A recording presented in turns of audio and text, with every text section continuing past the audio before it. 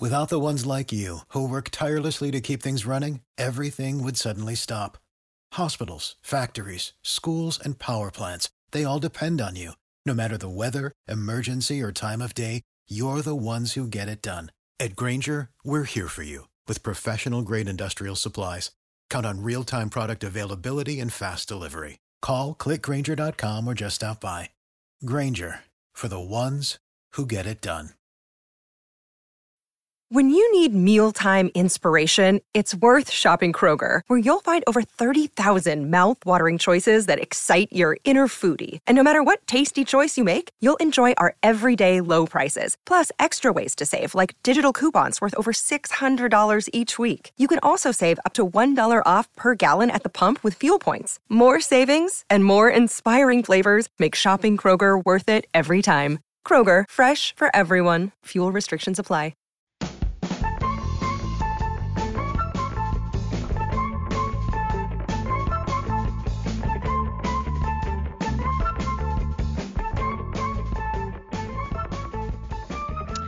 Hello and welcome to Rain Stop Play. This week we're looking again at the T20 World Cup. More fantastic cricket has been viewed by everybody around the world. We've got a lot of happiness on the pod. We've got a lot of sadness on the pod from one Mr. Will Singh. We look forward to getting stuck into that. And it's a full Rain Stop Play today as well, so that's exciting. There's only one place I'm going to start today, and I know why. Listeners, Glenn, how are you? You've been stuck in a lift all morning. Well done for making it out and making it on time. What happened? Are you okay? All right, well, I don't want to embellish. So thankfully, it was probably 40 minutes max, but it was a pretty horrendous 40 minutes. So long story short, I'm on the 7th floor of a pretty old building. It's the American Studies Department in Iowa City, but it was converted from an old hotel. So it already has like an American Horror Story aesthetic. And unfortunately, I spent last night, obviously being Halloween, watching a stack of horrors. Got through Texas Chainsaw Massacre for the first time, which was genuinely terrifying. And anyway, so I'm already, a little bit creeped out from all the stack of horror I watched last night. And then, I'm in a rush, right? I've got to pay rent today, first of the month. So I was like, I want to prep for the pod for an hour, but I've also got to run to the bank to put in this check. So I thought, great, I'll take this lovely old lift. So I got, you're obviously getting the bigger story here. So I got on the lift, right? I'm on the 7th floor. I press the first floor where I want to be, want to get off there. I press it and it goes really quick. It goes like quicker than usual. It shows like a great turn of pace. I was surprised. It reminded me a bit of that Steve Bruce. I think we joked about it before. That Steve Bruce Twitter meme when he's on FIFA running at 99 sprint. That's how it felt. Anyway, we fly down, right? And it doesn't go to the first floor. No. It flies straight to the basement. And of all the places you don't want to be on the day after Halloween, it's like a creepy old basement of an old converted hotel. So I was down there. I was like, first things first, let the boys know the pod might be delayed. That's we had a recording time today, and Glenn's like, lads, stuck in a lift. Got a strict schedule. Anyway, so I pressed the emergency button on this lift. Didn't do anything. Didn't work. What's that about? They just guess you were down there and just come and fish you out. Absolutely not. I was so lucky I had my phone on me because, as I said, I was just nipping out. I didn't have all my stuff with me, but I obviously put it in my pocket. I had to basically get in touch with my American Studies cohort. I phoned the American Studies office, which is on the 2nd floor. They didn't answer. They were busy. So I had to text someone, get the direct number of the program coordinator. I phoned her. She had to walk down from the 2nd floor, and we had a very bizarre 30-40 minutes of small talk, but separated by a lift as we waited for like the emergency people to come. And the thing is, and I'll leave you with this, she was doing so well, she was super helpful, couldn't ask for more. She was quick and got the people there. But in the last 10 minutes, she was just telling me like how claustrophobic she is and how she's so glad it isn't her in the lift. Oh, right. And I was she's like, I don't know how you're doing it so calm. If I was in there, I get claustrophobic. Oh, I wouldn't want to be in that small space. Are you okay in there? Okay, mate. Cheers. I actually had a similar thing happen to me, but there was 3 of us, and it was quite late at night when I was living in Spain, and it was leaving my friend's house, and it was one of those lifts that says 4 people, and it was 3 people. And when the guy came to tell us, we'd gone like half a floor, so we were basically still at my mate's house. And when the guy came to sort out, he was asking, wait, how big are the people in there? And it was like two tall people and one small person. We were like telling him, oh, it's 2 big, 1 little. And he was like, well, 2 big, 1 little should be fine. It's only if you put 3 big people in there, you might have problems. And like that was the whole focus of this thing. I was like, are you getting us Not about out? getting you out. Yeah. You're just working out. I've got a lift story while we're here. We'll talk about some cricket in a minute. It was also in America, Glenn, so maybe this is the thing with their elevators, lifts. We were taking a massive dining table into the sports facility. There was 6 of us in, and it just clonked and went. But because we had the main guy in there, it was only a 10-minute stop. So that wasn't too bad. Do you have a lift story? Email us, rainstopplaypod@gmail.com. We're now a lift podcast. We're now a lift podcast. The cricket sucks. Should we say hello to everyone else on the pod? Will, we swapped locations this weekend. You were in Birmingham, I was in London. You got stuck on a train. I got stuck on a train, so it's fun. We all got stuck places this week. I found the scariest part of Glenn's story was the idea that he still has to cash a check. I think have they not got direct debit in America? Yeah, Does that bank exist? transfer. Yeah. It's a long story. Yes, a lot of places do. But I enjoyed that story. That's woken me up a bit and slightly delayed talking about India. So I'm very grateful to Glenn for that. Very positive. Finally, Zach, any stuck stories this week? You've been in any small spaces, inconvenient transport, fill us in. If not, we can get into the cricket.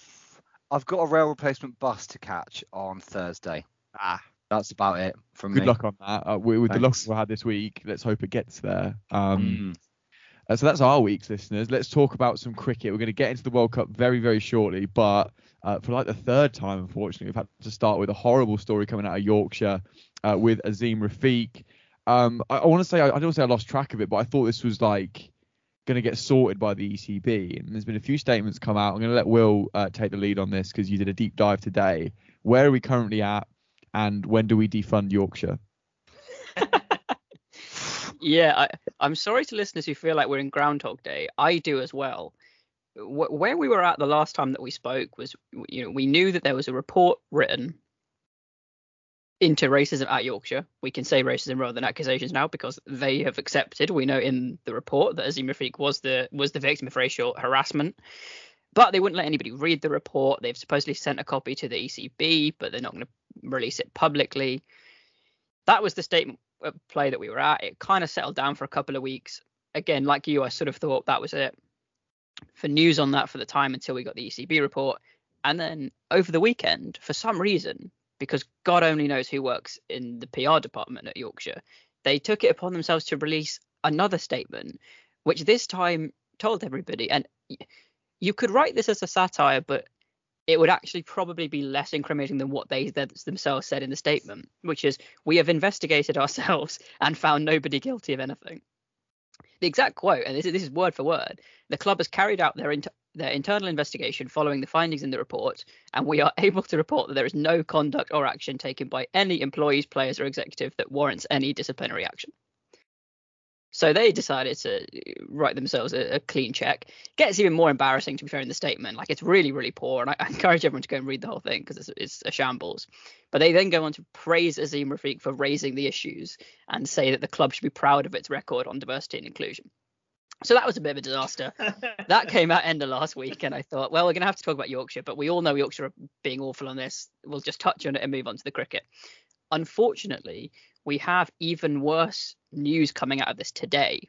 So ESPN Cricinfo, who do a lot of great journalism on this kind of stuff, seem to have got hold of the copy of the report. It's slightly ambiguous how they have done so. It's not been described as a leak, but it kind of sounds that way. They've got hold of an unredacted copy.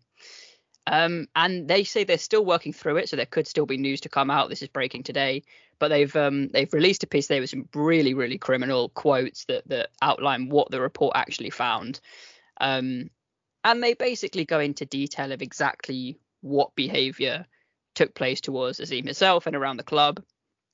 Much of it I can't say because we're an audio medium and they contain graphic racial slurs. So I'd encourage everybody to go and read that piece on Cricinfo. But they basically confirm that a number of players, including at least one current senior player, is how they're described, did admit to regularly use racial slurs talking to Azeem Rafiq. But this was cleared of any wrongdoing by the club on the basis that all of this abuse was what it calls good-natured, friendly banter between players, which is amazing. It's like we've slipped 30 years back into the past. I mean, this is the kind of stuff that people always used to say. You'd have thought we'd moved beyond that now, but apparently not. Incredibly, despite the fact that that's the defense they've gone with, and they've said, well, it was friendly banter, so clearly he didn't take it that personally. He wouldn't have been that offended. It's all fine.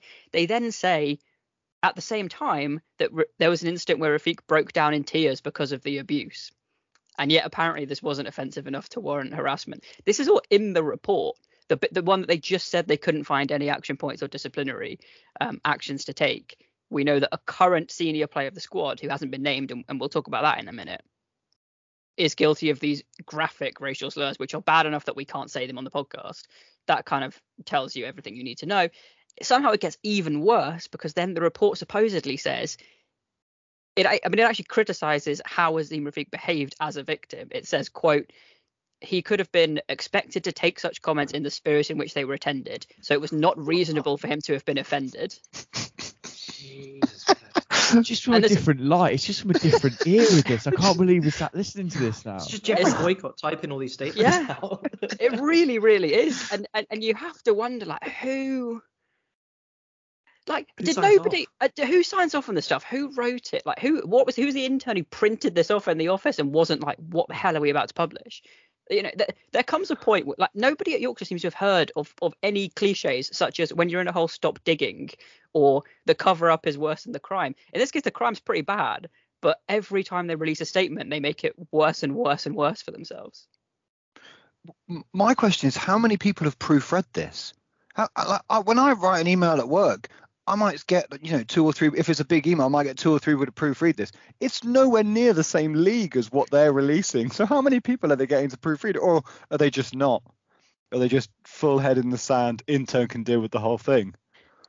Probably. I mean, there's a really extraordinary line in here as well, given all of the PR fluff that they've said about, we appointed a really serious, professional, independent investigation to do this report. It's nothing to do with Yorkshire. We didn't write it. We didn't investigate ourselves.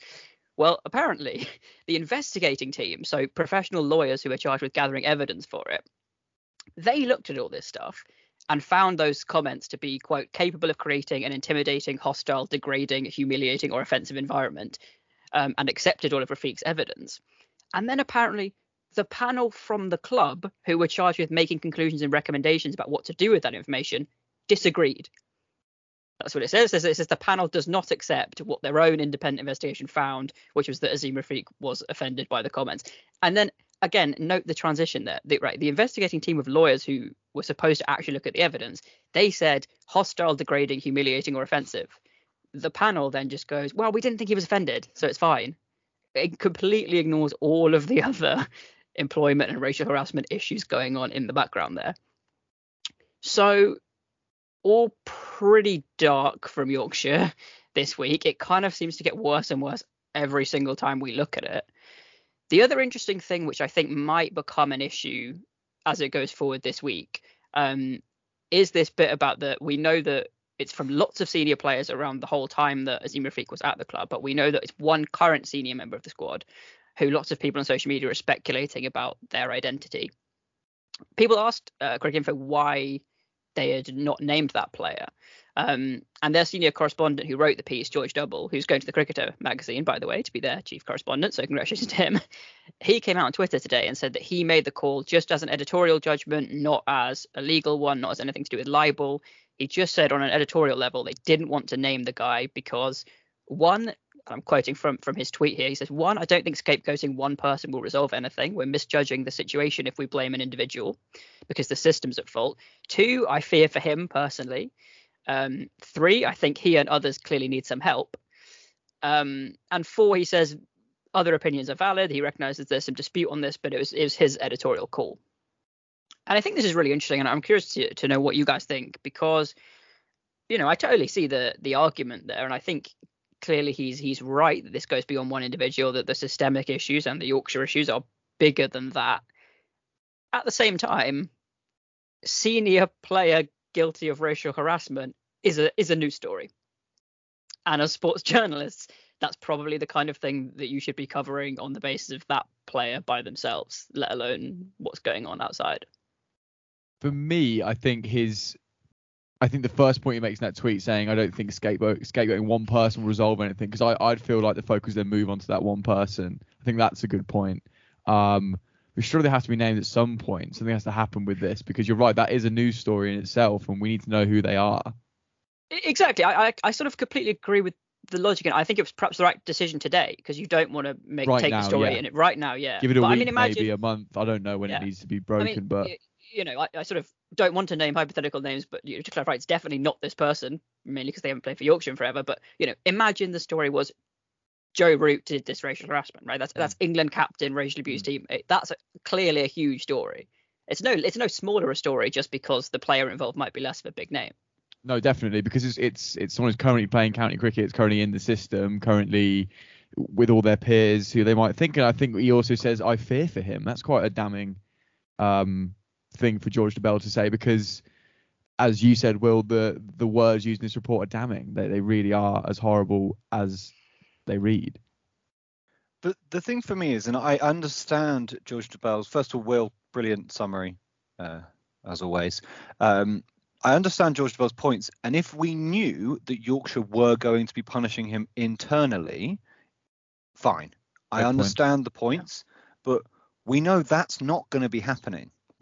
We know for sure that's not going to happen. Even if it was kind of, they've said they're doing something internally, but they've not told us what it is or anything, then, I'd be more likely to accept this. But the fact that we know there's definitely not going to be doing anything because they've said that they're not doing anything, it doesn't sit well with me. Almost like the public pressure needs to then come on there. Like, we need to know the name, and we'll try and hold these people to more account than Yorkshire can at the minute. I think the public could do a better job of that. Yeah, I think the tweet that Yorkshire put out was just extraordinary, the way it was worded. There's club statement in capitals. Yorkshire County Cricket Club is pleased. They used the word pleased. Honestly. What? To announce the actions it has taken. It should say brackets nothing, but it doesn't, since they received the report prepared by the independent panel in August this year. And I will just quote a tiny bit from the statement, which obviously was really, really nicely already summed up. I'm just quoting a tiny bit from it. As you said, Will, the club has also carried out their own internal investigations following the findings in the report, after which they were able to report that they have come to the conclusion there was no conduct or action taken by a single employee, player, or executive that warrants disciplinary action. So they're pleased to find that everything's good. They're delighted. It's like something you'd see on the Thick of It, or some like spoof BBC show. Like they could do Yorkshire Thick of It, or the one they did for the Olympics, just base it at Yorkshire. Like, it's just it's beyond pathetic, and it looks so petty and churlish. Like, as you've rightly said, like, Will, just stop digging. Like, it just, it beggars belief, and we have it in the chat when there's an update. And I mean, I just look at my phone genuinely in disbelief the way they're handling this. What sanctions are going to happen? What is the ECB going to do? Because at the minute, Yorkshire are just putting their middle finger up to everyone involved in this entire thing, and they're just laughing. I wish we lived in the parallel universe where Amazon were doing an all or nothing when this first started to happen. Oh, wow. That would be some television. They'd call it nothing. There wouldn't be nothing to see here. Nothing to see here. The Yorkshire special. Everything's fine. I said to Will before we came on to record, actually, the statement's basically saying Yorkshire are pleased to announce that Yorkshire have found that Yorkshire did nothing wrong. That's exactly what this is. It's crazy, and we laugh because of how farcical this whole thing's been. But it's a terrible situation, obviously, for Azeem Rafiq. But I think one thing he in particular, and we as people who want to see Yorkshire being held to account, have, is that most cricket journalists in the UK, at least, that I've noticed, are really on this and are sort of pestering the governing bodies to really sort this out. So it's not going away anywhere soon. It's not going away quietly. And it's just getting a bit weirder and weirder. But we will stay on it, as the real journalists are doing, and keep talking about it because it is important. But we can now talk about some real cricket, which is exciting. The World T20. And I want to just get a quick vibe check from the boys. Went all weird. I don't know why I said that. What are we thinking of this World Cup? Like, it's a bit low scoring for me. There's not been many thrillers. We're going to come on to how well England are doing in a second. But, I do like the times of this World Cup. It does fill my day up. But a vibe check on the cricket so far. Anybody got any passionate statements about this? One thing I was thinking earlier was, I remember when we were kind of doing our predictions, and I feel like this happens a lot when we do predictions. Don't start us on that. Yeah, yeah. You just think immediately like, well, my prediction's obviously going to be right, and there's not really many other alternatives. I think particularly when we did that middle podcast, Dan, because all of those teams, pretty much all those teams, we were like, these guys are so bad. There's no way they're going to qualify. It was basically, we said at the time, Australia awful, South Africa pretty awful, New Zealand pretty bad, and we said Afghanistan would be quite good if they are good, but they're not amazing. And then we said Pakistan were good. It was like at that point I was like, well, I don't really think there's going to be many teams challenging for the semi-finals by this stage. Whereas actually, now we've got some really interesting permutations, which I'm sure we'll come on to. And for me, that's keeping me going. I look at the games. I think the way they've done the fixtures for Group 2, I don't like, because all the big teams basically played each other in that first week. Now we've got a lot of, Namibia. I want to watch Namibia, but like, they're not necessarily going to be the most competitive games watching them play Pakistan, New Zealand and India in the next week. And then the same for Scotland. Only they've got to play Scotland as well. So, I think that was kind of maybe poor scheduling. Yeah, a couple of things. Really good point there, Zach. Yeah, I think I'm growing into the tournament. I think the first couple of days of the Super 12s, I felt a little bit cold. Again, I feel like a bit of a broken record, but the time difference over here is really atrocious. I basically can't watch that first game if it's two in a day. But I've grown into the 9 o'clocks. My mornings are actually pretty free. I'm pretty busy in the afternoon, so I've really enjoyed getting stuck in various lifts across buildings. Aren't you? That's a full-time job. I'll see if I get TMS from the broken lift. But yeah, I've grown into it. I mean, obviously, without, I don't want to go into too many of the narratives we're going to discuss today, but there has been some shocks. I think some of the bigger teams have failed where we weren't expecting them to. I've loved the ascendancy of Pakistan. As an England fan, I mean, I've been blown away by the quality I've seen from our team.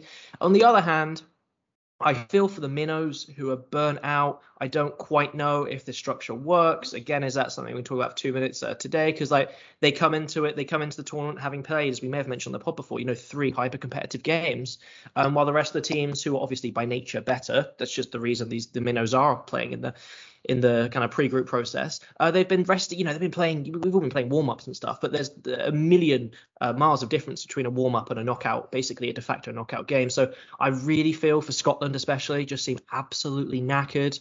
Namibia are doing their best, but again, they seem tired.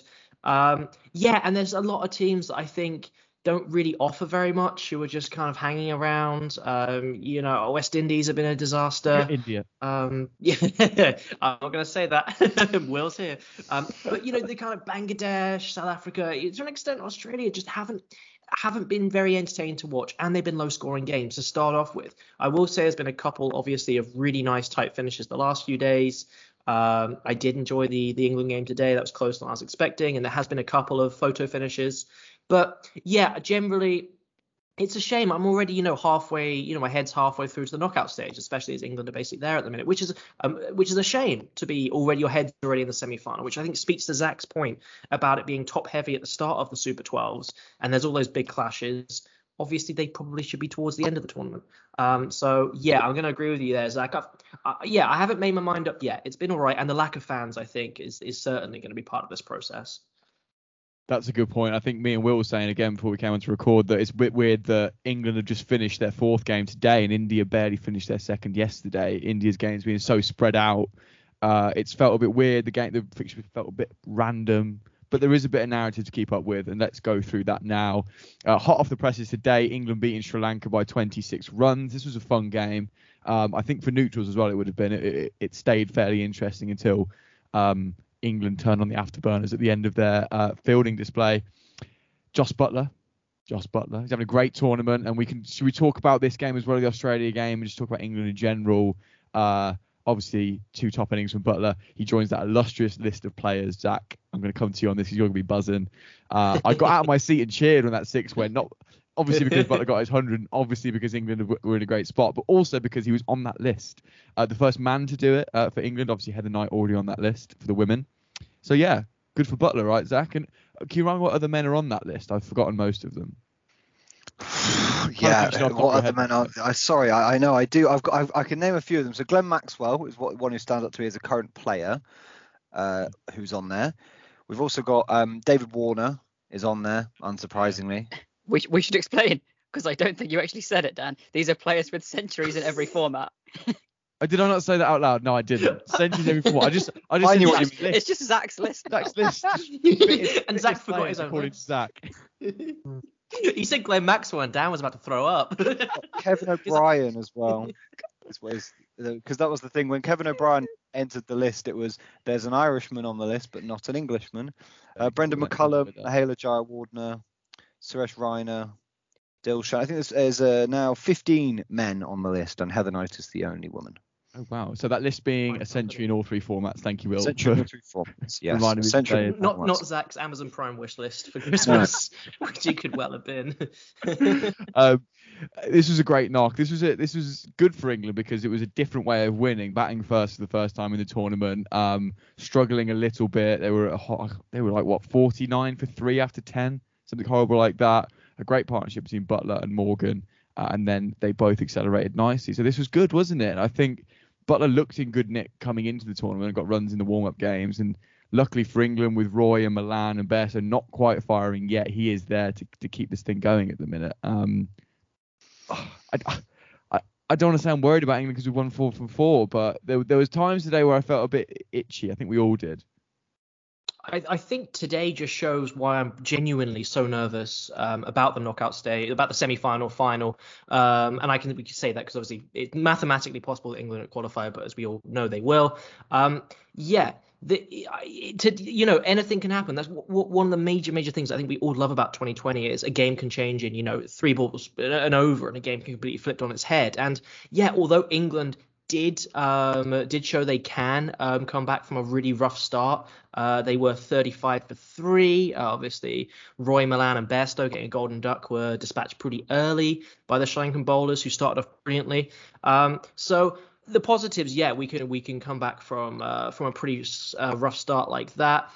Almost the chase worried me more than the batting because obviously Butler's 100 was stunning, and Morgan, I was delighted that he played himself into some nick. We were chatting throughout the game, and we were just saying, can he hit his wicket? He was like 10 off 20 odd balls. It was horrible. But about when when he got into the 30s, even when it was still off, maybe similar balls. About 100 strike rate. I did just think for a minute, this is the innings he needed. He came in early, had plenty of time to bat himself into nick. B, I think he had 3 sixes, almost all of which were middled and actually quite giant. A few of them were really, really big shots. And it was basically exactly what we needed from Morgan. So, strike rate by the end was only 111, which again isn't, superb for T20. Don't get me wrong. But the context of which him and Buttler came in, Buttler was already there, but him coming in to support the opener with players back, the ball turning. It was a really bad pitch to bat on. Like the ball was staying flat and low, and it just seemed really tricky conditions for him to basically. They got a 100 partnership. I mean, that is fantastic between Buttler and Morgan. And then for us to go into the field and defend it with Mills, one of our major bowlers, potentially getting injured. He couldn't finish his spell. Looks like potentially a muscle injury there. So the positives were great. The negatives were I felt like we let Sri Lanka back in when we shouldn't have. I thought the game was kind of done and dusted after about 10 overs of their chase. And I looked up from, doing a little bit of reading, and suddenly they were right back in the game. And genuinely, until some really extraordinary fielding from Roy and Milan, and basically the whole fielding unit was superb, without some moments of magic in the field, I think Hasaranga was actually going to potentially lead Sri Lanka. If that had gone for 6 and hadn't been caught, I would have put my money on Sri Lanka to win. So tough. But one more thing I will say, because obviously I want to let everyone else talk about this as well, because pretty much we all watched it. But Dan, I do want to note that obviously it's been really, really difficult to defend totals in this tournament so far. Very few teams have done it. So the fact that we were batting first, and then we did manage to defend that, which hasn't happened very often. That's another massive positive for me. So I'm going in feeling positive, but I agree with you. This isn't like unconditional support and love. There's a couple of cracks in the 11 that you do worry about when it is a straight shot, 20 overs. If you're out, you're out. Yeah, really good point there, Glenn. I completely agree. I was glad when I saw us batting first. I was like, we need this. But before I jump into England, kudos to Sri Lanka. I want to give some respect to Sri Lanka. Yeah, I did their preview today. Yeah, I did their preview, and I wasn't too excited about them, but they saw off the minnows, the other minnows in their group pretty easily. They were really close to beating South Africa. They beat Bangladesh in a really good chase, and they were really close to beating England today. And if they'd have won even one of those two games against South Africa and England, they'd be right in the hunt. And like today, they could have been right in the hunt. They are now all but out. There's a weird. I think they're a couple of days ago there was still a weird group of permutations that meant a team with 4 points could go through if like a weird run of results. It was like Ben Gardner from Wisdom did a piece that Bangladesh could still go through if these 8 results happen or something weird like it's that. The same way that there's some way now that England can't go through. It's like what on earth has to happen? What witchcraft needs to occur for that to happen? So yeah, they're probably out, but they were feisty today, and it's a young team. Hassaranga's actually really good despite a bit quiet IPL. Like he sees himself, I read today, as more of a batter who can bowl a bit. I think everyone generally sees the other way around, but in his eyes, he's more of a batter. But I thought he was fantastic in both today. Superb. So yeah, good for Sri Lanka, and we can keep talking about England again. We battered Australia. That was class, wasn't it? Just from a pure England v Australia thing, and Australia were terrible. It's all working a little bit well. Where do we see this Mills injury going? He looks in a world of trouble, really, which is a shame because he's only just come back from injury. And that's a pretty key part of England's attack. He was so good in the first 3 games. That sort of third change, I guess, coming on in the 9th to the 15th, 16th over. Where can England go with that? Is Mark Wood fit again? If not, do we have to bring someone like David Willey in, which would bolster the batting for sure? But yeah, I agree with Zach's face there. I don't think we wanted to bowl those kind of overs. So where do England go from there? I will say that during the game, it was interesting. It's not often that Morgan or the coaching team get anything wrong on the field. They were honestly almost flawless today in terms of positioning, field placings, just general athleticism. But they did arguably slip up when they asked Woakes to finish that over that Mills couldn't because he got injured, right? So you got one of your obviously our opening bowler, one of our major quicks, at least in this tournament, which as of the Chris Woakes podcast, TM, we love to see. They got that wrong because that meant that he couldn't bowl another full over, which in turn meant that Moeen Ali basically had to bowl, I think, what was the penultimate / last over of the game. In the end, it was. But they couldn't have predicted where Sri Lanka were at that point, i.e. dead pretty much. Because if Hasaranga was still in versus Moeen, it could have been a bit worrying. Absolutely. So that felt like a bit of just maybe a moment of just overconfidence, feeling good in the field. Oh yeah, we'll give it to our quick. He shouldn't have been the person to finish that. So that's just interesting, really minor point, just picking up on the small things because they're what's going to define a semi-final or a final. On the other hand, yeah, I don't really know. I'm not sure. There was a bit of chat on comms about Mark Wood's fitness. It's like he always feels touch and go. That's unfortunately just the way it is for him. He hits the ground so hard because he's such a quick and fantastic bowler. He's just ridden with injuries for recent years, which is such a shame for him. I mean, yeah, if Mills can't play, Wood can't come in for him. At least in my opinion, it does lighten this bowling attack a little bit. It looks a little bit less fearsome.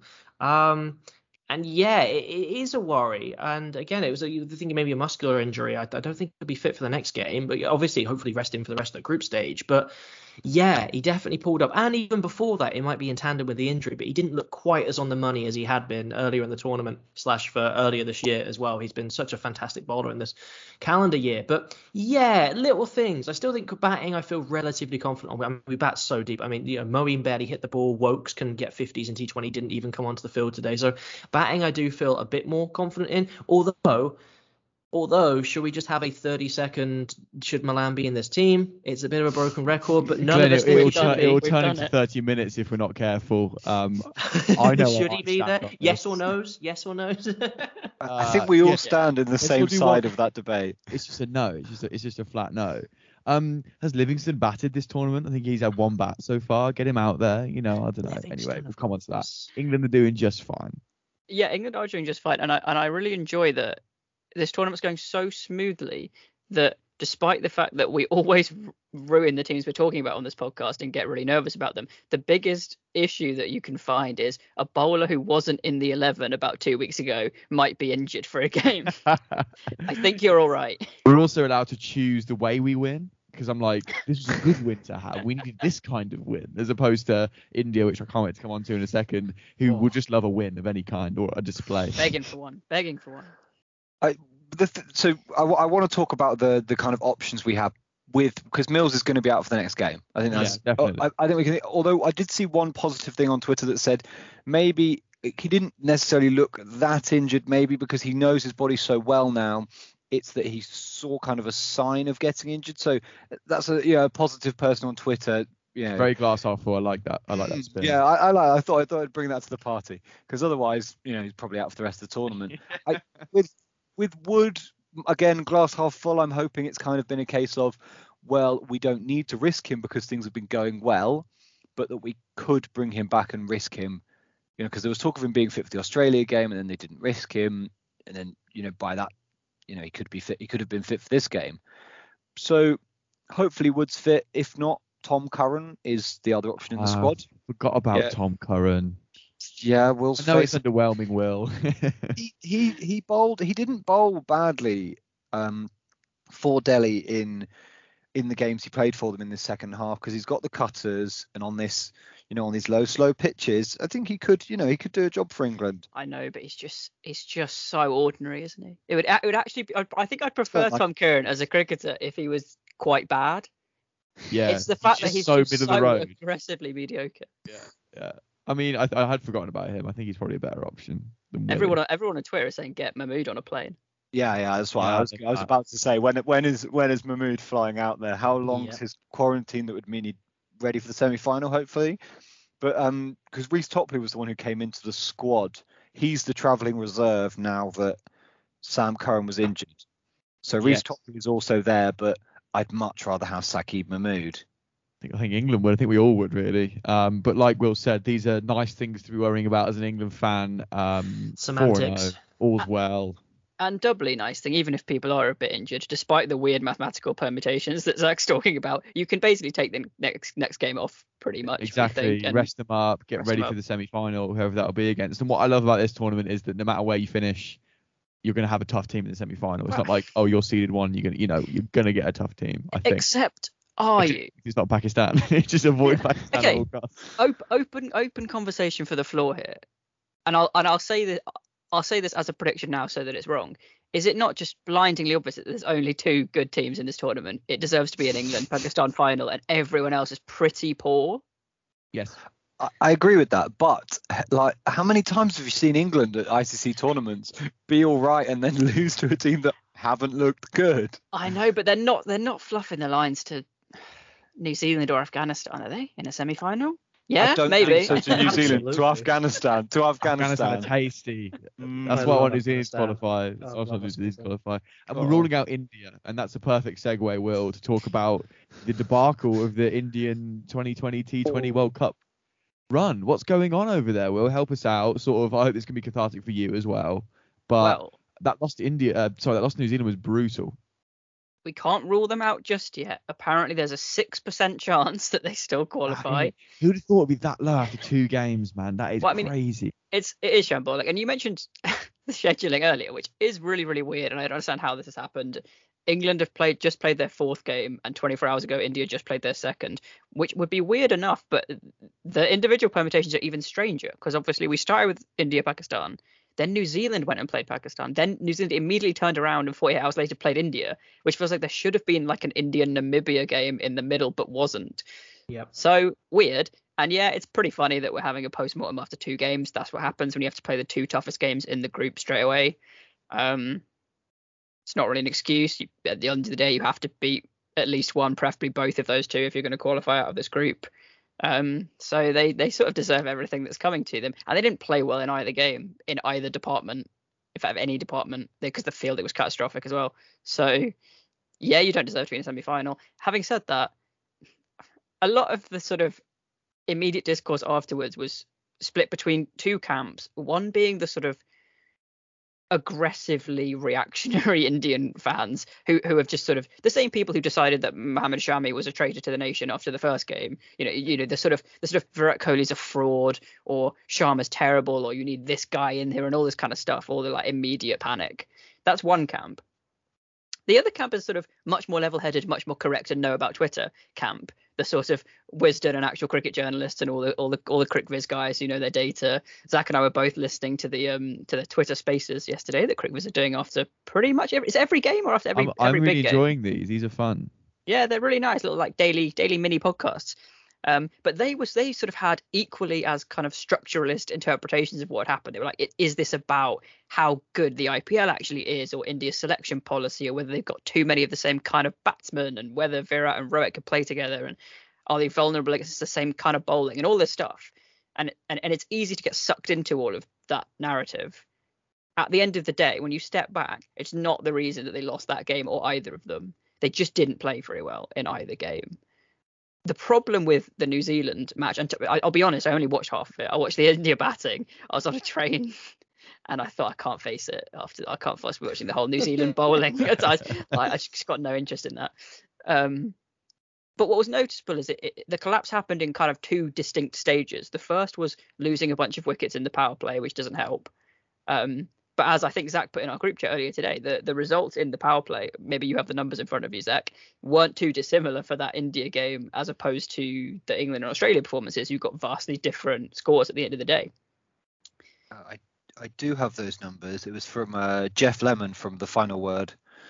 And it was Australia were 41 for 4 and made 125. That was against England. India were 48 for 3. So in a better position than Australia, made 110. England were 47 for 3, so pretty much exactly the same. Of course, it was against Sri Lanka and it was against New Zealand, but I would say Sri Lanka and New Zealand's bowling attacks, they're not too quality-wise, and obviously they are different, but quality-wise, they're not too dissimilar, and England made 163. Yeah, so exactly. So that bit's sort of a problem, but not terminal. And also a lot of people criticizing the supposedly conservative approach at the top of the order, which I think is sort of generally fair. But actually in that game, I don't think it was a pretty good example of that. I thought, Ishan Kishan was clearly trying to hit it from the off, just didn't and got out. KL Rahul played a couple of really, really nice shots and then played pretty much his favorite shot and just got caught a few meters in front of the boundary. That was the first turning point. But when it was him and Rohit, they were playing quite nice shots, got a couple of boundaries each. So that was kind of fine. Then the second stage of the collapse was you had this sort of 3 to 4 innings period where it was Virat and Pant, and you were thinking, okay, this now needs to accelerate after you've lost the wickets, and it just didn't happen. They trundled along at slightly less than a run a ball for a few overs. Then Virat got out. Then you had this horrible, perverse Hardik-Pant partnership, which should be everything I want from Indian cricket and be fun, and we send out the klaxons on Twitter saying Pant ball. It just didn't happen, and then they both got out in turn. It just sort of stuttered and collapsed. And I don't know that you can draw that much into that event other than they didn't bat very well on the day and New Zealand got their bowling plans right. So that Pant Hardik partnership was 22 off of about 26 balls, I think. So that's not what you expect, is it, from Pant and Hardik? That's exactly what we want, like you say, Will. We want to see those two bat together and just hit sixes. And across those two partnerships, there was a period of about 60 balls without hitting a boundary. It was like watching Rajasthan again. I just want to say, I think it's a criminal offence. I think if you allow Mitch Santner to go for 4 overs for 15 runs, an economy of 3.75, you should just get on knocked flight out. 1. Knocked out. I mean, that should be instant. A Mitch Santner spell for under maybe 7 and over should just be instant elimination. I mean, I was watching him trundle in. It's like a Sunday game. He's just popping it up. They were just nurdling it back to him. It was diabolical. What's that about? Respect to Mitch Santner. I know. Where did this Mitch Santner hate come from out of nowhere? I'm a big fan. No, I do like him. It's just funny. He just looks so average all the time. He's a fraud with the bat as well. Everyone thinks he's an all-rounder, but he's a fraud with the bat, and he bats in glasses. That's enough for me. Any more in India, Will, before we hop into the other teams and catch up with them? I mean, how do they even get through, win all these games by 100 runs and hope some results go to their side? I don't really know. I'd love to move on from India, but I think Zach has more to add. I like that you have. I can understand the issues with the bowling against Pakistan, but you mentioned that the bowling was bad against New Zealand. And obviously, it wasn't amazing, but they didn't have much hope. I don't think really. Jadeja went for a few, Shami went for a few. Thakur looked really bad. Thakur looked like a batsman he looked like a batsman who bowls a bit, which isn't the way around it works for Thakur.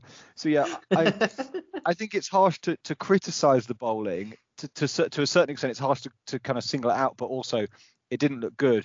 Pandya bowling, I think I said in the chat at the time it was a bit of a, maybe they're just trying to sneak a couple overs of Pandya, get him kind of a bit of match fitness. Almost the opposite of say Harry Kane's coming back from an injury and he comes on for the last 20 minutes when Tottenham are 3-0 up, but not that ever happens. But last down, 20 maybe. minutes. But yeah, well, exactly, that's what it was like, though, wasn't it? Pandia's, we'll bowl a couple overs of Pandya because we're going to lose this game anyway. We might as well get him a couple of overs in the legs. Yeah, I think it was worse than that. It's not even a match fitness thing. It's just, as you say, we're losing the game anyway. May as well bowl him so that people shut up about selection. Yeah. See, he's an all-rounder. He bowled. Oh, Brilliant. Well, poor India. We'll see what happens. Poor India. I love it. It's been one of those stories of the tournament. What about? It's hilarious. It's class. The favourites are bottling it. It's brilliant. All I can hope is that we do have another T20 World Cup in about 5 minutes, and I hope that it's like it's a year. It's a year. I hope this can be like your sort of England 2016 moment. Have a rethink of the philosophy. What are we doing? And also, as I keep saying, just play the IPL All Stars Banter 11, please. I beg you. I want Ishkish and like Venkatesh opening, because why not? All your SKYs, your Nitish Rana in the middle if you want. Gaikwad, just throw them all in. Why not? One thing on that, one thing on the next year's T20 World Cup, I hate to say it, but I could actually see it getting worse, because this one is in where they've played the IPL for the last 2 years, and next year's in Australia. So, yeah. Which is going to highlight one of, I was slightly dismissive of it, so we should probably talk about it, that there are kind of structural explanations for why India might not be so good. One being that because of the IPL, none of their players go and play in T20 franchise leagues around the world, which definitely doesn't help in terms of facing different tactics and bowlers and conditions, which, yes, is going to be a much bigger issue next year than it was this. Second thing, it should be this year. This should be perfect, right? Next possible disaster. I've already seen. I mean, we know Virat Kohli is going as captain, so who's going to be the next captain? We don't know. It's probably Rohit Sharma, but who knows? We could get more reactionary nonsense from the BCCI and have a rogue pick. Somebody on Twitter I saw is suggesting Rishabh Pant should be the captain, which has got comical collapse written all over it. So let's see. It'd be worth watching for a year, especially at a major tournament. I'd be keen. Yeah. I don't know. Would it be? Because I think it could be one of those things that just ends his international career at age 26. He just decides, I'm never playing in India ever again. I'm going to go and play all these franchise tournaments around the world. Which, maybe not that'd too be good bad. fun. Yeah. If we could see Rishabh in the 100, I'd be going down to the Oval every week. But Rishabh in Test cricket, though, that would be no Rishabh in Test cricket. That'd be sad. That would be a loss. That would be a huge loss. Right, should we talk about the other teams? Because there are other teams in this tournament, unfortunately. And the main question here is, like, obviously England and Pakistan, I think we've agreed, is the final that we all want to see. Who else squeezes through? I think especially from England's group, I can't quite. Who's the best worst out of them? I tried to say on the preview that South Africa will get to the semi, and I was ridiculed. And you're still in with a shout, but I think mine and Glenn's shout of Australia I know they were terrible. They just have to beat Bangladesh and then not get destroyed by England, and they might get there. I had a friend of mine claim to me just before the South Africa-Australia game that South Africa are going to win the whole World Cup, because he decided, because they had Quinton de Kock, Rabada and Nokia, that was enough. And to be fair to him, it's actually not as bad as it was in that game. I was ridiculing him about half an hour in because Sri Lanka were, they finished on 115 in that game. But yeah, they've not been bad. I think they've got a chance. And also, like we said about the England game, England, they're not through yet, but I think by then they will be, because the game earlier on, there's because West Indies that can't catch them. Australia can, but Australia have to beat whoever they've still got left to play. Bangladesh, they've got Bangladesh midweek, and then on Saturday morning they play West Indies. Yeah, that's right. So that could be a big game. Everyone's got to win all their remaining games, which isn't possible because they're playing other teams in the group. So I just don't. Why aren't England through yet? Why isn't it a confirmed thing? England are through, surely. Not technically. No, because South Africa and Australia don't play each other, so they could both win 2 and then have a higher net run rate with 3 teams tied on 8 points. Wow. Well, wouldn't that be fun? I mean, well, it wouldn't be, obviously. Although I can't. Australia's net run rate. England's net run rate is currently +3. Australia's -0.6, South Africa +0.2. So, I mean, I think it's probably one of those things. They both have to score 250 and bowl them out for 80 in both their games, and then England could go out. Okay, I mean, it would be quite who's funny. Who's going through out of those two though? Because I think, and we haven't spoken about the de Kock knee situation because I don't think we have the time or energy to. But Glenn did put a great tweet out on our account, basically summing up how we feel about that. But who of these teams is actually going through? I'm still back in Australia, Glenn. I think we're in. I know they're not great. They were terrible against England, but I still think they'll get through somehow. 2 words: winning mentality, as they demonstrated against England. I can't wait for that Saturday morning, Australia versus the West Indies, the winning mentality derby. Winning mentality derby. I will say one thing: you got to feel for Bangladesh, right? They've been clobbered in every game so far. Yes, some of them have been tight, but they've terrible, lost. Glenn. Don't feel for Bangladesh. Wait, no, wait for this. And then their next 2 opponents are Australia and South Africa, who are like must win, must demolish the next team we play to stay in.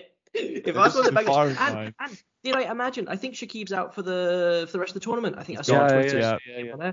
Oh, it's just give up, go home, get on the flight. It's just atrocious. And again, this will again come back to, I don't like the minnows playing before, because again, even Bangladesh have come in a little bit knackered. But yeah, I really feel for their coaches. Imagine that your star players out, you got Australia one morning, and you've got a pretty hungry South Africa the next. I mean, it's just awful. It's just awful for them. Or the other way around, South Africa tomorrow. I mean, yeah, I'm going to go with Australia, but I will have it on record that South Africa and Australia look atrocious, and neither of them fill me with any joy. And yeah, they've been really disappointing. This whole group's been pretty shoddy. For England to be doing so well says a lot, I think. Yeah, I mean, I think either one of them, whichever one goes through, is getting battered by Pakistan. Exactly. Comfortably battered by Pakistan. It's almost like Pakistan are in the final, basically, at this point. They've got to be, because I think mathematically they could still finish second, but it's very unlikely. And Australia it's their T20 tactics are just all wrong. They picked 5 openers, and then Maxwell was in the 3rd over. So what are you doing? The ball's doing a bit. Don't bring Maxwell in. He's famously not good when the ball's doing a bit. So what are you doing? He's one of the best middle overs hitters in the world, and yet, we're 2 wickets down. But we've got Matthew Wade and Marcus Stoinis coming afterwards, who opened for their Big Bash teams. Now we'll send in Maxwell. He's quite good at this T20 stuff, so he'll be all right. Doesn't matter about what role we play him in. It's absurd. Their bowlers are good, but they're good Test match bowlers. And they didn't look good against England, did they? What's Agar doing? I've never understood Agar as a cricketer. It looks like I think I described. Shocked that he's there. I think I described him in the. It's actually really harsh on Sam Curran. Actually, he's been doing some great work with Sky. I described him as kind of the Australian equivalent to Sam Curran being in the Test squad. He's not good enough at batting, really. He's not good enough at bowling. But actually, it's really harsh on Sam Curran, because Ashton Agar's just pretty awful at both. Yeah, the more I watch Ashton Agar play, the more I think you're being horrible to Sam Curran. Yeah, I'm being really horrible to Sam Curran. Also, Sam Curran, the man I backed about 6 months ago, is better for this T20I squad than Ben Stokes. Pick a side. If you are listening, Sam, it's nothing to do with your T20 performances. And actually, I retract that statement. Ashton Agar isn't very good, and I think Ben Jones on Twitter made the thing that he may have been brought in to contain Buttler, and compared to Australia, the other bowlers in Australian cap, he did, because he was the most economical to Buttler. The only problem was he still went for 10 runs and over to Buttler, just everyone else went for more. Tiny stuff. I love this has become the Santner/Agar hate episode. Yeah, we hate left arm spinners from Australasia area. There is always a moment towards the end of a podcast where Glenn decides everyone's a shambles and we pick a hate figure. But this is it. On a more positive note, can we talk about the West Indies? Because he did win a game, courtesy of a nice throwback 2019 wicket from Dre Russ. Everyone was very, very happy. I know Dre Russ did a thing finally. Dre Russ did a thing, and it's amazing. It's like it's pre-COVID and we're all happy. But looking at their schedule, I think I might predict that they're going to make it. Oh dear. Because if they've got Australia, they've got Sri Lanka in like 2 days. I'm assuming they'll beat Sri Lanka because Sri Lanka are terrible. If they wake up on the day, they should beat Sri Lanka. And then they've got to the ground. And then they've got Australia in the last game in the Glen Derby, which does feel like the time that if the winning mentality is going to come out, that's an occasion that they should all get up for. Which if they win both of those games and then England beat South Africa, I think West Indies can make it in second. We're on permutation watch now. It's not. Now you've explained it. It's not a terrible shout. They'd have to beat I think they would probably have to beat Australia comfortably because their net run rate is so bad. What if South Africa somehow lose to Bangladesh? Does that help? That would then still mean to overtake. That would then still mean if South Africa lose to Bangladesh, then this could be a shootout.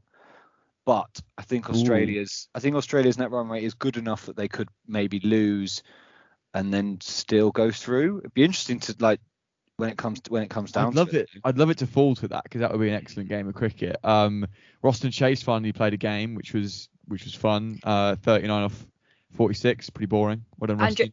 Well, as to Jason Holder, who was amazing. Where did he come? Since when was he brought back? I saw. He was in the squad, was he? They're like, oh god, we should have picked Jason. They found him. Come on in. Injury cover for I can't remember who for. I think, can we talk about Will's favourite fraud actually scoring some runs as well? You're not getting away with this, Will. Yeah. 40 from 22 for the boy Nicky P. It was nice. It was a nice performance from him. Well done, Nicky. But you don't get to show up once in 7 years and claim that you're still the heir apparent. The 1 of 9 balls he did in the previous game. Come on, Nick. Wake up. Himself in. What's the problem? Very careful innings. Oh, well. My favourite thing about the West Indies team selection is that Jason Holder, as far as I could tell, didn't seem to have to quarantine or anything. So I assume that he got himself on a plane to the UAE and hoped for the best. And then they were like, oh, well, Jason's here. Did he ever leave? Now. Maybe he's never played. Yeah, I think he knew. I think he knew it would be a shambles and they'd need him at about 3 games in. He's like, I'm just going to do some quarantine just because, they're going to change their minds about this. They're going to know. They'll know. Okay, we're fighting between South Africa, Australia, and then West Indies suddenly got shoved into that getting out of England's group chat. The other group in which Pakistan are obviously through, we have to talk about Afghanistan. These two teams play each other in probably what was the most enjoyable game of the World Cup so far. I didn't watch any of it, annoyingly. A lot of good hitting at the end from Pakistan. Afghanistan have the best spin attack in the tournament. I think we all agree on that. Can they sneak out of this group? I say sneak because they're not one of the traditionally bigger nations. They will be now, if not soon. Can they get out of this group ahead of New Zealand and who else is in there? It's the 2 minnows, isn't it? Ahead of New Zealand, basically. Well, this is the weird thing about scheduling, right? It's going back to the India chat. We all think Afghanistan are doing surprisingly well and like, oh, they're the nice underdog story of the tournament. They're actually really good. But because they lost to Pakistan and they haven't played New Zealand or India yet. So like, yeah, they looked really good against Namibia. Yeah, which is great and lovely for them. But I mean, if you definitely have to beat New Zealand. We think, I know there's going to be some no run rate permutations, but pretty much I think you have to beat New Zealand. You can maybe afford to lose to India, but probably want to beat them.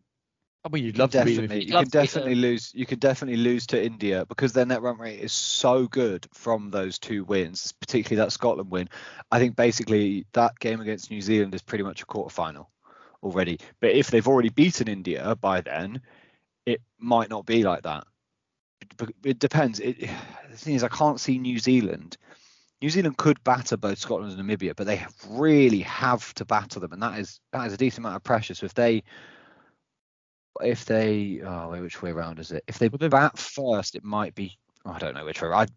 We're in a deep hole here. Yeah. Hole here. Let's get out of it. Let's talk about how good Afghanistan are. I mean, they batted Namibia.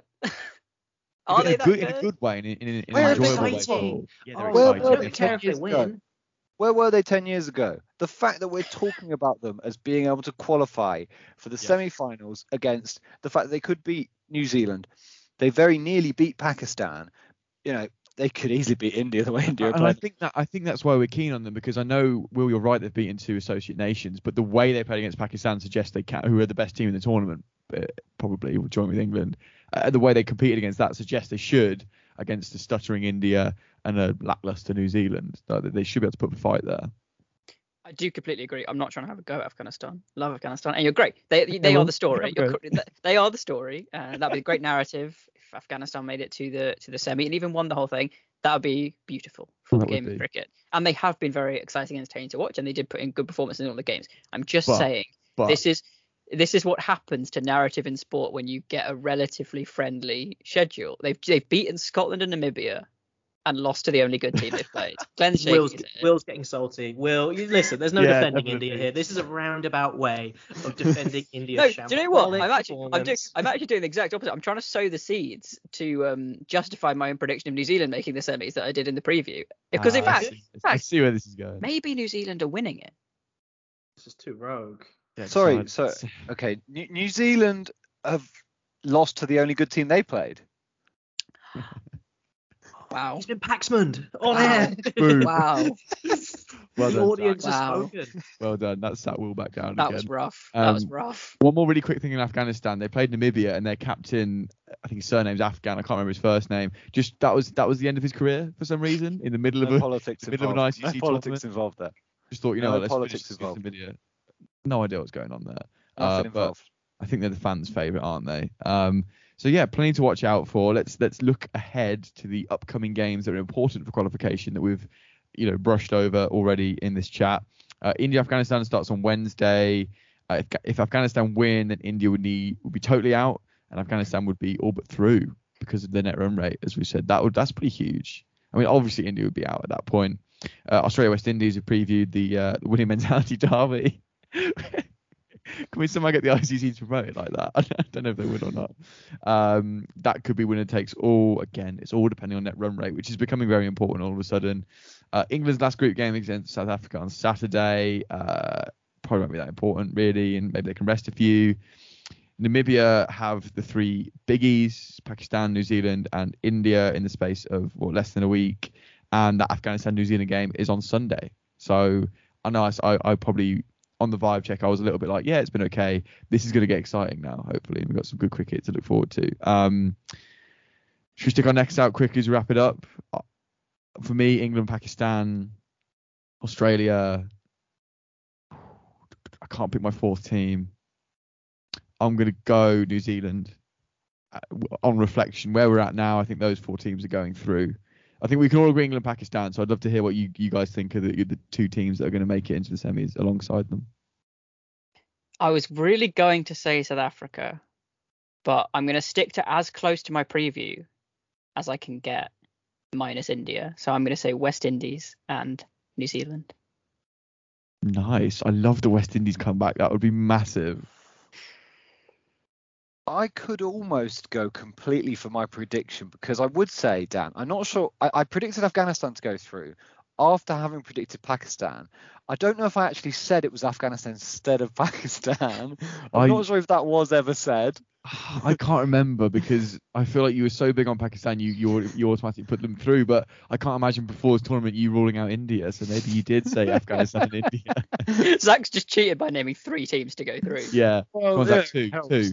It helps. Okay, so I'm going to go Afghanistan, Pakistan. I'm all in on Afghanistan. I Nice. think they could beat India.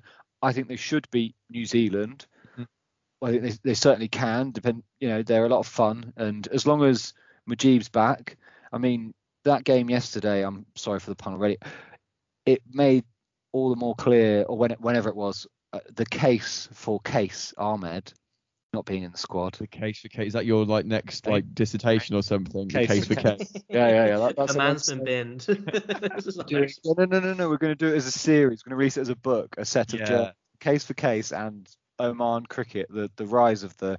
I know it should be like that Greg James podcast you did about that weird billionaire coming in. I think we should do it in that sort of form, like sort of weird podcast form, as opposed to this sort of weird chat, I guess. The case for Case Ahmed. Let's see if that goes off. For the other group, I think it's really hard to look past Australia just because of that winning mentality, like Glenn said. No, I'm going to go. I'm going to go with my preview. West Indies are going to come back and they're going to absolutely batter Australia. They're going to batter Sri Lanka and they're going to go through with England and Nice. Afghanistan, Pakistan. Okay, we're getting some different views coming out here, Glenn. I think if there's an answer available that we all suggest all teams. So if you say Namibia goes through, Namibia and Scotland, top of the group. I'm gonna obviously England, Pakistan. I'm gonna go Australia for reasons I need not repeat. And so I hadn't actually heard that Afghanistan's captain had disappeared midway through the tournament until you just told me on air. I was just typing it up, just having a quick look at it, and that was utterly bizarre. So for me, just retired. He just retired. Yeah, he got a little phone call from someone, didn't he? And had to retire. You're not playing again. Very, very odd for that reason. He's been a major contribution towards their success. He seemed to be very, very popular with the players from some of their tearful tributes to his career midway through a group stage of a tournament. It's just so bizarre. I love how he just kind of skipped over it. I literally hadn't heard that. It's so odd, especially after Rashid Khan was captain for like 10 minutes a few weeks ago. Anyway, Zach, yeah, hop in. Sorry, just the amount of players in this team that have been captain at one point, because Asghar Afghan, who retired, he was captain at one point. Gulbuddin Naib was captain, and the reason I hate him, I said on our chat the other day, is because he brought himself on to bowl against Pakistan in the ODI World Cup and just went for like 18, and it was just the stupidest thing ever. He was captain then, and I still don't like him. Nabi was captain from 2015 to 2017, is now captain again, and then Rashid Khan was captain for about 5 minutes and then wasn't consulted on the squad. I mean, it's got throws of, South Africa or Pakistan organisation levels there, really, doesn't it? And it can go one or two ways. Pakistan seem to always do well when everything's really bad in their organisation. South Africa never do well at ICC tournaments, so I think they'll be hoping for the kind of to follow the Pakistan trend. Yeah, and yes, nicely put, Zach. And for that is the reason I'm not picking Afghanistan, because it's ridiculous. So I'm going to say New Zealand, and I'm going to give you a first name and a surname. Mitch Santner. He's done it to India. He's going to do it again. Poor old Mitch. I'm guessing he doesn't listen. I hope he doesn't listen. Okay, so yeah, we're on the same team again, Glenn. I like that. We are. Yep. I think we got it right. We're going to get that right. Those are that's our mid tournament predictions. Then I think there's some different ones there. It's exciting. I hope the permutations get interesting, and I hope we have to do a lot of maths in the next coming weeks. We'll be back next week to review those games. It's exciting, Glenn. Until then, don't get stuck in any more lifts. I'm gonna try not to. And I will say, just before we wrap up, that it is, a couple of games a day. It's tricky to, my head's like spinning from looking at about 3 or 4 parallel tables. It's quite tricky to stay on top of this. So if we do help any listeners, I'll be glad. But if you come away from this more confused than when you press play, I can only apologize, because I'm more confused than I was an hour ago. Will, don't go to Birmingham in the next week if you can help it. Not that I don't want to see you, just the trains and such. Got no intention of visiting Birmingham ever again. Really, ever, if I can help it, apart from for the Edgbaston test next summer. Yes, good, of course. We've got to pencil that in. And Zach, good luck on that rail replacement bus. Fingers crossed. Yeah, thankfully it's only an hour for our replacement, so hopefully it'll be all right. Just the hour. Okay, great. That wraps up this week. Thank you very much for listening. We'll be back next week to see if we're right or we're wrong. Probably wrong. Until then, thank you very much.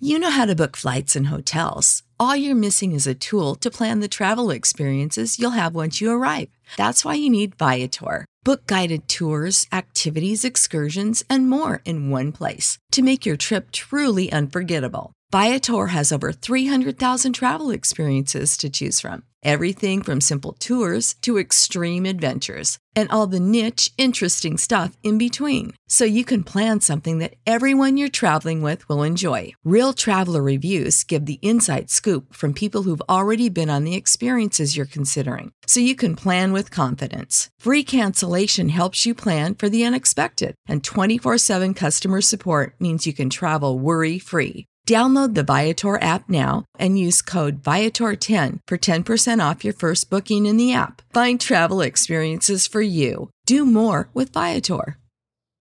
Without the ones like you, who work tirelessly to keep things running, everything would suddenly stop. Hospitals, factories, schools, and power plants, they all depend on you.